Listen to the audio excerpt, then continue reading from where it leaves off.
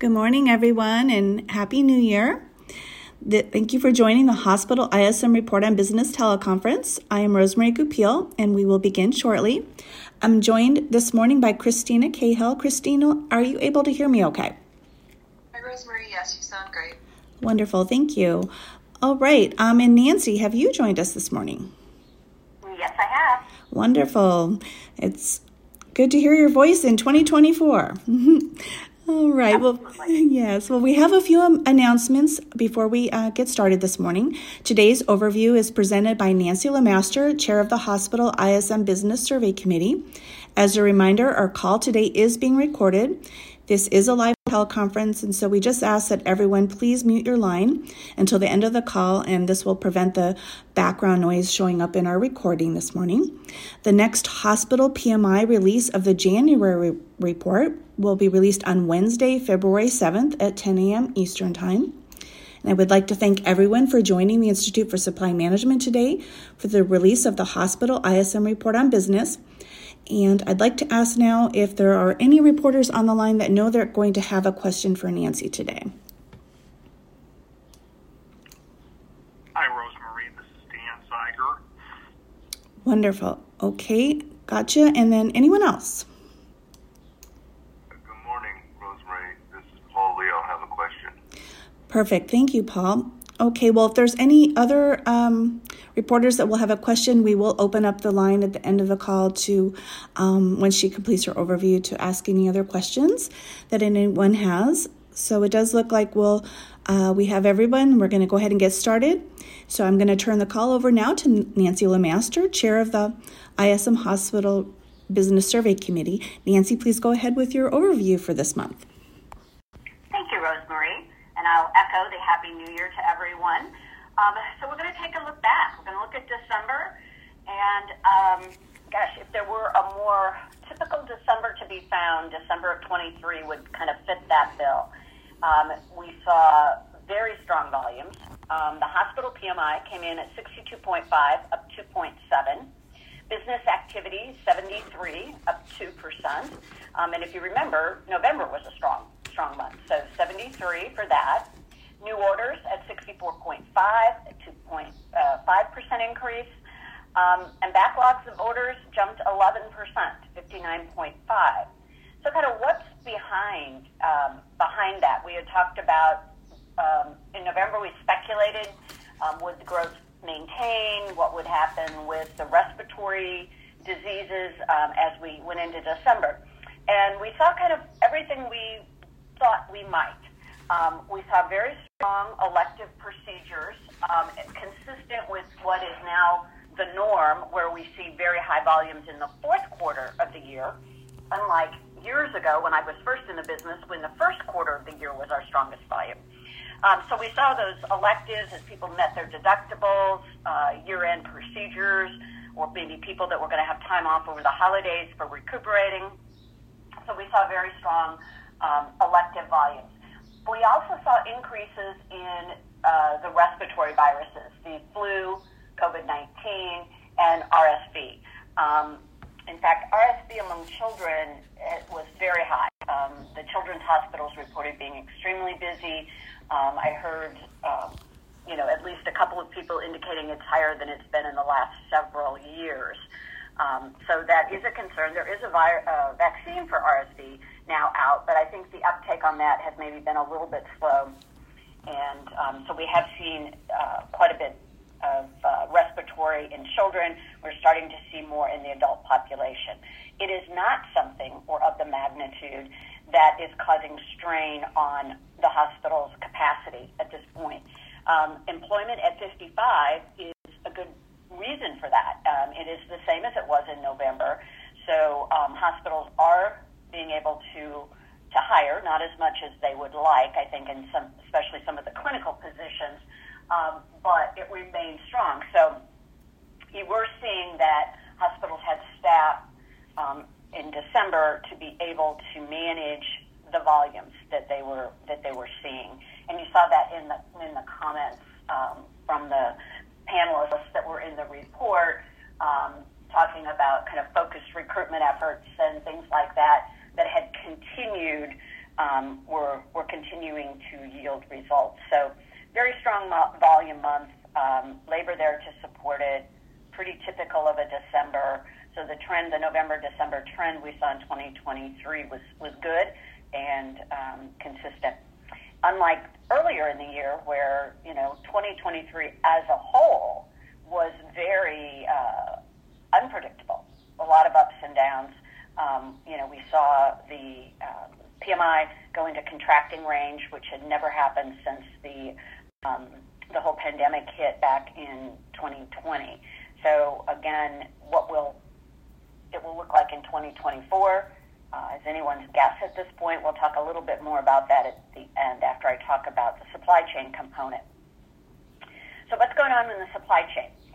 Supplier deliveries at 57.5, up 6.5%, slowing. Inventory levels at 51.5, still growing, but not as fast. It was slower. Inventory sentiment at 53, still too high, but again, slower. If you really turn into the comments and other things, I was actually just on a call yesterday discussing this. What are some of the pain points going on? What's going on with this? We're seeing shortages of particularly needles and syringes and sterile water. You wouldn't think that something as simple as saline could shut down a hospital, but believe me, it can very quickly. It's needed for everything. And this has been actually an ongoing shortage situation on and off in terms of severity since I was still working back at BJC in 2016, 2017. There has been a plant that has gone online. Fresenius has opened a plant in North Carolina to increase production and produce here locally. And so that is a positive, but that is one of those persistent things, a little bit like drug shortages. The FDA did issue a warning letter, a safety warning letter about syringes being imported from China. They're being investigated at the moment, but we're seeing an unusual number of safety issues related to breakage and particulate matter and other things in those syringes. So that's an area where we're seeing shortages that are having an impact. But the other concern area that's out there has to do with transportation. And Tim may have mentioned this in the manufacturing call, which unfortunately I had to miss. But that is obviously the issue in the Panama Canal with the low water, reducing the number of ships that can go through the Panama Canal, and then the war in the Middle East impacting transport for the Red Sea. The third area that actually has more impact on healthcare supplies is the Mexican border. And we did go through a period of time where some of the ports of entry were closed because of the migrant situation. As of yesterday, 4 of those had opened, and so we're not seeing as much pressure there. That has been an ongoing issue with an organization that represents manufacturers called AHRMM, working with the government to try and make sure that we prioritize shipments of medical supplies coming in so that we don't see shortages and supply chain snarls. No one is in any way suggesting this is going to be like COVID was. It's just more an area of caution and concern. A lot of discussion, again, even though inventory sentiment is too high, will we see the inventory growth pick up over the next couple of months out of concern about disruption. So don't know the answer to that. But overall, there is concern with the transportation of supplies and in a few instances, targeted shortages. Pricing. Wish we could see those pricing numbers that the manufacturers are seeing. As I keep saying every month, gosh, we're hoping those flow through, but they're not really getting there, although things didn't get terribly worse in December. Prices overall at 58, so increasing slower at down from 60. Pharmaceuticals only up 1 at 56 versus 55, and prices of the supplies only up 0.5% at 57.5. So everything's increasing, but a little bit, but not big jumps like we've seen in the past. So we'll hope that that continues as we go forward. I mean, some of the consistent themes we've talked about all year in 2023, and I am sure we are going to talk about in 2024, are the margin pressures on hospitals due to the high supply costs and the high labor costs, and nothing is changing in that arena. In terms of some of the hospital-specific metrics we follow, case mix index at 52.5, growing but slower than the 54 in November. I wouldn't be surprised to see that go up a little bit in January just because it's a lagging indicator and there was a high volume of elective orthopedic work in December, and the coding for a lot of that won't show up until the following month, so that would push that up. At a minimum, I would expect it to see stable. The days payable outstanding stayed the same at 52.5. If you look at the comments, they're kind of a mix of those that are trying hard to get things cleaned up at year end because a lot of hospitals have a fiscal year, their fiscal year is a calendar year, coupled by those mentioning staffing shortages and things that were causing them to be slower in their processing. Technology spend remained in the growth mode, although not quite as fast at 53%. That one surprised me just a little in that because of that calendar year, fiscal year, I thought it might be up a little bit with year-end spending of capital dollars, but again, nothing that causes concern in that area. Dialogue with colleagues suggests that everybody keeps thinking this may slow, but it isn't. I think what's shifting is where the dollars are being spent on replacement equipment that generates revenue and more IT-related spending versus bricks and mortar building spending. So, kind of to recap, a very typical December, really strong volume. Hospitals were able to hold their hiring, their employment in a growth mode, which helped take care of that. Supply chain was okay. Just worries about what's to come may have an impact on inventory levels going forward, but pretty stable months and a stable end to what was kind of a turbulent year. So I'm going to pause there, take a couple of breaths, and turn to Dan for his question. Hi, Nancy. Good morning. I had a question about the backlog number. That one kind of stood out to me, especially from the standpoint as we've discussed, it measures things a little bit differently than the backlog indexes in the other two reports. I was just kind of concerned when there's that big of a change month over month, as we saw in December, especially with the respiratory cases that were prevalent. Is that a big concern when you have that big of a backlog? I know when you're talking about products, that's not always a bad thing. When you're talking about patients, that can be something different. And, and the second part of that question is, do we have enough body of work over the 5 or so years that, we've had the hospital PMI data where we can identify a quote unquote ideal backlog index number? Well, I'll take the second part first, which is that's a really good question.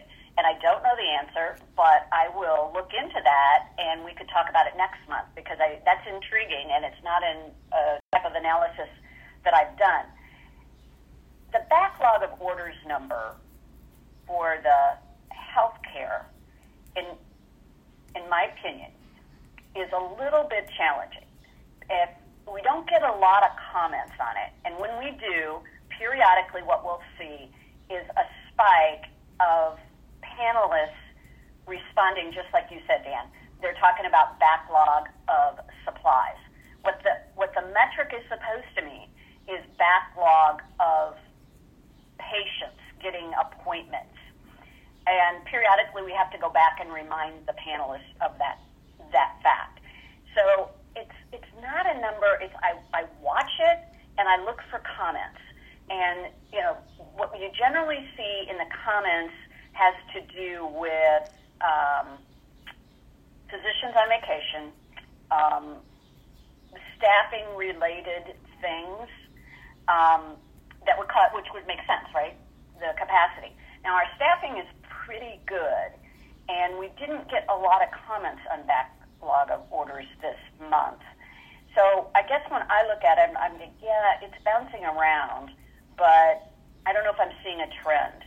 So what I will do is really analyze that for you for next month, because I'll tell you, I was kind of so excited about the volume, I didn't dig into that as well as I should have to be better prepared for this.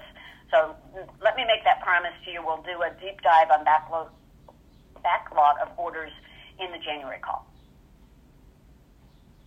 Yeah, okay, thanks. I mean, we can safely deduce that whatever backlog there was in December, that was due to, the increase in the respiratory cases, and it wasn't an employment issue concern. We can say that. Yeah, I think it was a capacity issue. It was a capacity issue, probably coupled with a small number of panelists who kind of got confused and were reacting to the backlog that they're seeing in the needles and syringes and saline, which is very front of mind right now and very frustrating for them. So that's what I'd say it's a combination of. Yeah. Okay, great, thanks. Paul. Thank you, Nancy. So we've had kind of an exciting year for 2023. What do you see as some concerns or maybe some good news items in the future for 2024?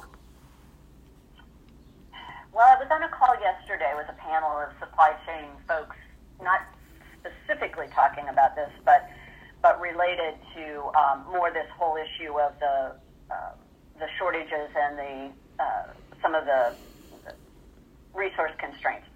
But the question was asked, did they see 2024, was their glass half full or half empty going into 2024? And people were a little hesitant. You don't want to go online in a public forum saying your hospital's struggling. But between the body language and kind of the half empty, there are, I guess, a lot of concerns. There's concerns on the reimbursement side because of focus on the deficit and it being a campaign year, around additional payment cuts to hospitals and healthcare providers, and a little bit of a quandary as to how much and where the leverage is to bring down the labor cost and the supply cost. So I think right now, and then you've got the wars, the Ukraine and the Middle East. So just a lot of angst, I guess would be a good word, going into 2024, and some level of frustration that there's not a clear path for controlling some of those variables. And so I would love to be more happy about 2024, but right now people are really struggling. They're just really struggling with it's something we've never faced before, and kind of what's the right answer? Do they try and scale back? We talked earlier, Dan had brought up a couple of months ago, is the demand for healthcare fundamentally changing since the COVID? More focus on outpatient, but just are people not maybe as quick to seek treatment for some issues as they were in the past related to elective procedures? I mean, obviously related to respiratory, that's not an option. So I think we're going to take it slow and continue to look beyond, in addition to our panelists, to others in the industry, to kind of see what those trends are going to be.